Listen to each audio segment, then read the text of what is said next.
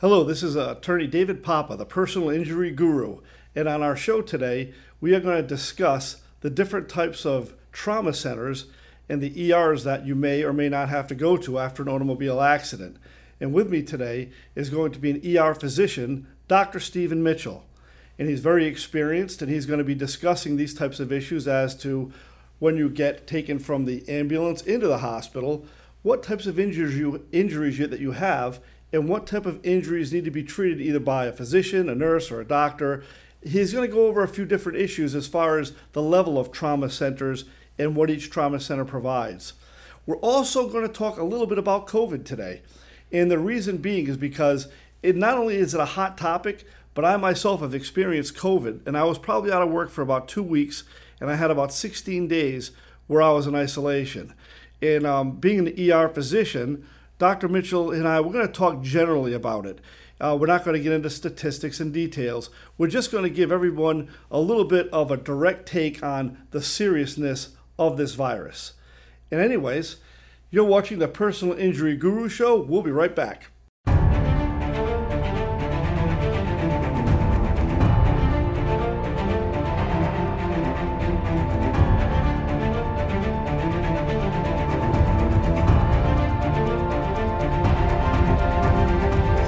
This is the Personal Injury Guru Show with attorney David Papa.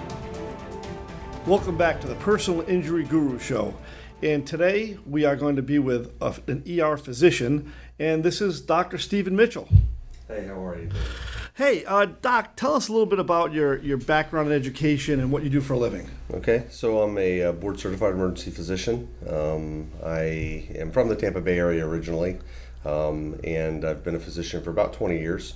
I did my medical school here in Florida at Nova Southeastern University in Fort Lauderdale, and then did a 4-year residency in emergency medicine in Philadelphia, and then came back to the Tampa Bay area and started practicing. Very cool. Have to ask you, which is the best cheesesteak place in Philadelphia? You know, that's very... Is it Geno's? I don't know. I like Geno's. I like the other facilities or locations, but I don't know. There are a couple of places right up the street from where I live that were pretty good. I don't even remember the names of them, but that's kind of where I focused when I was there. So. Little sidestep. Anyways, so what we typically talk about is automobile accidents and how people are impacted from the moment they're at the accident scene till the ambulance shows up. And of course, some people have to be taken to the ER. Talk a little bit about the ambulances when they arrive at the ER, the type of atmosphere it creates, and kind of put us in a position where we kind of see nurses coming here and doctors coming over. It seems like a little bit of chaos, but as a paramedic once told me at an accident scene, it's organized chaos. That's right. Everyone knows their job. Can you kind of discuss that a little bit? Sure. So paramedics are very well trained. They're trained to triage people in the field. They're trained to initially treat the injuries in the field, and they basically prep the patient up for us before they come into the emergency department. We have a huge amount of trust in what they do. They're experts at finding out what's going on in the accident, trying to determine the level of injury of the patient, and then making a rapid triage to determine whether or not that patient needs to be at a higher level of care, a trauma center, or whether they can go to a community-based emergency room that perhaps is closer to the location of the accident. So when those paramedics make that decision, it may be that the patient's badly enough injured that they need a helicopter and have to be transported more rapidly to a trauma center in the area. If they can go to a community hospital, then they transport them themselves. Or in their transport. And here in the Tampa Bay area, at least in Pinellas County, we have a dual response. We have Sunstar Ambulance that's contracted with the county that responds, as well as the city or county EMS unit. Mm-hmm. So generally speaking, you have 4 medics at just about every scene. And they'll make a determination, put the patient in the ambulance and transport to the hospital from there. Okay, and as far as the hospitals themselves, and I never thought too much about this, but until we talked before the show when we were talking about the different levels of trauma center. Can you kind of give us an idea of the different levels of trauma centers? Because not all ERs are the same. That's right. So essentially there are 3 levels of trauma center. A level 3 trauma center is, and it's really based on a response time of the physicians and the capability that level of trauma center can provide. Level 3 trauma centers you tend to see in more rural areas. They don't have as much capability as a 2 or a 1, obviously, and it has to do with the response time and how long it takes to get a surgeon in, how long it takes to get a neurosurgeon in, and some of the other capabilities. We have 3 trauma centers here in the Tampa Bay area. We have Bayfront Medical Center in St. Petersburg, and then we have Tampa General Hospital in St. Joe's in Tampa. All 3 of them are excellent centers. More seriously injured patients would be transported to those locations. And then again, there's protocols in place as to which one of those that they would go to, and that's decided by the medics and the dispatch teams in the field. Anything other than that doesn't need a trauma center can go to a local community hospital, and those are usually ground transported. Okay, so starting with the community hospitals, the locals, that would be maybe for sprains, strains, people not showing any serious symptoms that are being viewed by the paramedics then, is that right? Right. There are specific protocols, there are specific criteria that meet a trauma alert. And if a patient doesn't meet trauma alert criteria to where they need to be transported to a trauma center, then they would go to a local community hospital. Generally speaking, the hospital that's closest. Sometimes hospitals are on diversion based on how busy they are, and the paramedics may make a decision to transport that patient to a hospital that's not quite as close as another hospital, but it's based on whether or not that hospital has the capability at that moment to handle that arrival. Okay, because I know from personal experience from clients, some clients have been taken out of vehicles with the jaws of life. I've had, different patients that have had to use the helicopter to be transported.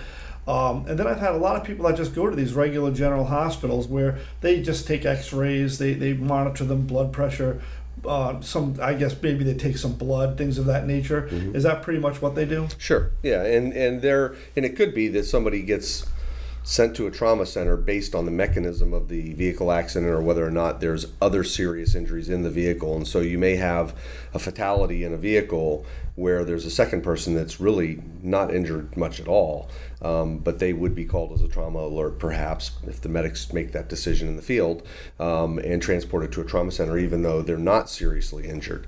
But there is that potential that they could be injured just based on the mechanism, and we have to be very cautious about that, and the medics are very cautious in the field as to, really kind of look at the worst case scenario and manage it that way. So. Okay, that makes sense too, because someone could have a concussion and not really realize it, and it could be they call them bleeders, which if you could describe what they are a little bit. Right, so you can have intracranial bleeding. There are several different types of bleeding, and some of them are not as obvious. You may have just a little subtle headache. You might have bumped your head a little bit, but there are risk factors that cause you to be more susceptible to having a little subdural hematoma or an epidural bleed. And in those cases, you want to be someplace that can manage those. Otherwise, you end up being transferred secondarily to those locations if you're at a community hospital that can't handle it. I see. Okay. All right. So what hospitals have you worked at in the past? Oh, I've worked at quite a number of hospitals. So I've been a traveling physician for a while, and I've worked throughout the United States. So I've worked in Florida, Georgia, Missouri, Tennessee, Texas. I've been all over. So. And what's the purpose of that? Is that something that you choose to do, or people ask you to come there because they're in need of help? No, I think, we have shortages in physicians in various locations, and depending on the type of work you do, we have to fill those. Getting a board-certified emergency physician into emergency rooms and hospitals sometimes isn't easy. You need to make sure that there's enough physicians to do that, and sometimes areas fall short. And there aren't doctors that live in that area that are qualified, and so physicians have to come in temporarily to fill in until, the credentialing process to get a physician licensed and credentialed and up to speed takes 3 or 4 months to be able to actually start working in a hospital. And so sometimes while they're in the process of hiring new physicians, there are shortages, and we travel to help fill those shortages. Oh, that's excellent. Oh, thanks for that service. That's awesome. Okay, a little bit more about when an ambulance comes in with someone to you. If you're in a trauma center, say Tampa, up in Tampa, maybe Tampa General, and someone comes in, what's the first thing you do when you look at these individuals? Well, so you do a rapid assessment on them, generally speaking, and usually the triage nurse will be the first look. Generally, we try to get to the patients as quickly as possible once they arrive. Right. We receive report from the medics. The charge nurse usually and the triage nurse together will receive the report. If the physician can join in on that immediately, they do. If they're tied up with another patient and can make it in there a few minutes later, they may get secondary report from the nurses. And then we do a physical examination after we've gotten a good history and to make decisions on what treatments are going to be, or what testing may be done, and then what treatments are necessary. Okay, for typical treatments, I always hear when people go to the hospital, a lot of people say they get CAT scans, they get MRIs. Mm-hmm. How do you determine what somebody needs? So again, it depends on what the suspicion of injury is, and so when you go down and you listen to the symptoms, you make a determination as to what you think might be wrong with them, and form what we call a differential diagnosis in your mind, and say, I think this may be a possibility, this may be a possibility. I can rule out these things based on physical examination. No, it's probably not that based on the physical examination. Those things that are left open at the end, you have to test to figure out if they're present or not. Okay, and other than you, I mean, there's a team, or is it just individual doctor like yourself watching this one patient, or are there a group of people that come in to try to work together on this? No, it's usually a team. I mean, there's usually a nurse assigned. There's oftentimes a med tech or an assistant to the nurse that's assigned. Right. Most emergency rooms work in teams anyway. While you may have one nurse that's assigned to you, there are backup nurses that are also assigned to the team and step in to help out. And then you have charge nurse that's involved in managing the entire department and making sure that the flow works well. And it may be more than one physician. You could have physician extenders, nurse practitioners, or PAs there helping the physicians as well. So it's collaborative. We make sure that the patients have enough medical care for whatever their needs are, and we go from there. That's awesome, because I know as many people as I know that have been to the ER, it's good to hear from your side of it as to the thought process that goes into it. Sure. It's quite different. I want to switch a little bit over the topic of COVID. Mm-hmm. And again, I'm not looking to talk about the details and statistics nationally and what's been done, but I'll share with you that I had COVID in March, and it lasted probably a good solid 2 weeks, maybe a little bit longer. And the symptoms that I had was I had the temperature, I had terrible body aches. The body aches were ridiculous. Mm-hmm. And then all of a sudden the fever would break after a couple of days. I'm like, oh, thank God it's over. Then 6 hours later, boom, my stomach is burning. And then the next thing, my back is really hurting and I can't move my back. Then that goes away, then my legs the next day start hurting. This bug is nasty. It is. And I'll tell you, the worst part about it, tell me if I'm wrong, I'm sitting there and you have to isolate. So I'm alone in my home for about 16 days total. And I'm sitting there saying to myself, I hope it doesn't get worse than this, because at one point I was coughing so much I couldn't get breath in good. So I'm saying, is this the breathing problem, or is it just a cough and my oxygen level's okay? But it's the psychological part, isn't it? It is. Yeah, and the people that get sick, they get very worried about it. And obviously we have enough knowledge to know that there are people that get very, very sick. And once you hit that point to where you realize, hey, I've got this, and it starts to progress and you get some of that inflammatory response and you start having a little bit of shortness of breath, psychologically you're thinking, gosh, what's the end point to this? Right. I'm still on the rise, and is this going to be, and am I going to be one of those statistics? Am I going to be somebody that is one of the 1 in 1,000 young people that has a very serious response or not, or is this going to get better and it'll settle down? And so you don't know, and it can be very scary. And it's very real, COVID.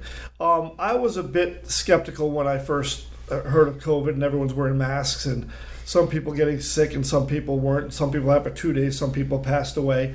But now that I've had friends on ventilators, some lived, some died, it's horrific. And so when you're sitting there, like you said, it's the unknown.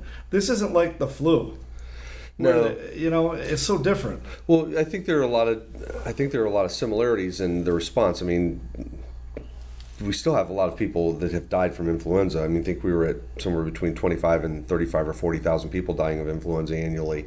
A lot of those people were at risk, obviously. So influenza is still a nasty disease. Right. But we've been dealing with flu for a lot of years, and there are a huge number of people that are vaccinated against influenza. I mean, most of us get our influenza shot every year. Right. And so, we've abated a lot of the bad outcomes from that. Coronavirus was, at least this strain of it, was new to a lot of people, and it's pretty dangerous. And whether you believe or not, that's up to you. I know from my perspective, it's very real, and there are a lot of people that were that probably would not have had a bad outcome from influenza that did have a very bad outcome. I know people that have died that have had influenza a couple of times and never had a problem with it, but got coronavirus and ended up on a ventilator and died. And I've worked in areas of the country where the death rate was so high that, we had freezer trucks that were over full, and we were going directly to direct incineration and burial. Unbelievable. So, it's terrible. It is. And I think that it caught us off guard, and hopefully from people like us talking, I mean, as an ER physician, you certainly have seen this firsthand. And I've seen it firsthand, and seeing friends have had it firsthand, and it's very, very serious. And what do you think about the vaccinations? Have you been vaccinated? I have been. Yes. Okay. And so I think it's a very, it's a personal preference. And again, it's a risk-benefit ratio, really. I mean, Right. if you look at it, younger, otherwise healthy people are saying, look, I'm probably not going to have a problem from this. And they're probably right. They'll be fine without it. And do they need the vaccine? Do they want to take the risk of a potential side effect from a vaccine? We have side effects from all vaccines. I mean, there are still people that get other vaccines. They get the influenza vaccine, or they'll get the pneumococcus vaccine, and they'll end up with Guillain-Barré syndrome from it, or they'll have some other untoward event that occurs from it. The VAERS system is the vaccine adverse events reporting system. If you look at any one of the vaccines, there are adverse events that occur from any of them. This is just highly publicized, and it's a new vaccine, and there are going to be some bad outcomes from the vaccine, no different than any other vaccine.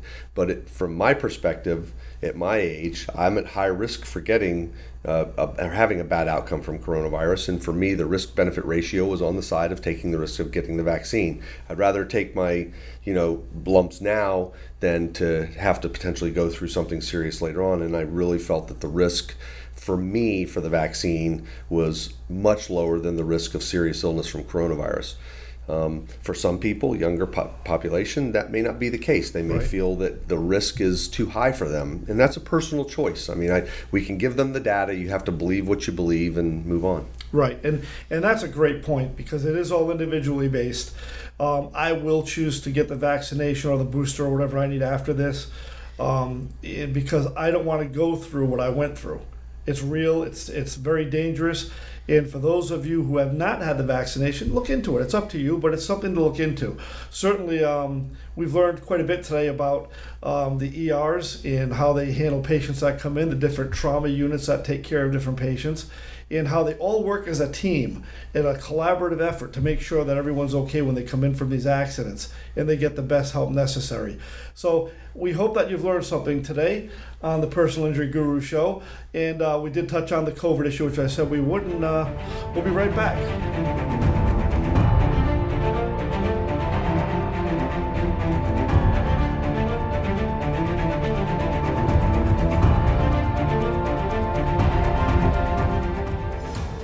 Welcome back to the Personal Injury Guru Show. And today we definitely touched on a couple of very important issues. The first one is when you talk to an ER physician, they tell you very clearly, as Dr. Mitchell did today, that everyone has a real joint group effort into this type of handling people that when they've been in automobile accidents. You've got the paramedics at the scene who make decisions with the dispatchers. The dispatchers talk to the hospital are prepared. They find out what type of trauma that is going to be treated. Then they know what trauma center to send each patient to. And then, of course, you've heard how they get together in the ER as a team, make diagnosis, determine what tests to take to find out exactly, what type of injuries people have. Very important information, and we thank Dr. Mitchell for that. We also touched on a bit of COVID issues. And again, it wasn't to tell anybody out there what to do. It's just be aware of it, and more aware than maybe some people have been in the past. I wasn't really, I was a bit skeptical, not too aware of it at the beginning. And after I caught it, I realized how serious it is. And it's not just the physical ailments, it's the psychological toll it takes, because you just don't know how bad it is going to get. And as Dr. Mitchell said, the death rate is very high in some areas. In other areas, some people live, some people die. We just don't know because it's a new strain. As far as the show itself is concerned today, I was very pleased with the information that came out. And we are listening now, if you're listening on YouTube or watching it on YouTube, or your favorite podcast, whether it be Google, Spotify, Pandora, Apple, you can use those platforms. If you have any questions or comments, or you think maybe that you can add to the show, or you want to be a guest on the show, feel free to get in touch with me. You can get in touch with me through dpapa@papainjurylawyer.com, or just Google Papa Injury Law, and you will get me. If you do like this, please hit the like button, and also, you can certainly share it and subscribe. We appreciate all that. And we'll see you on the next podcast. Thank you.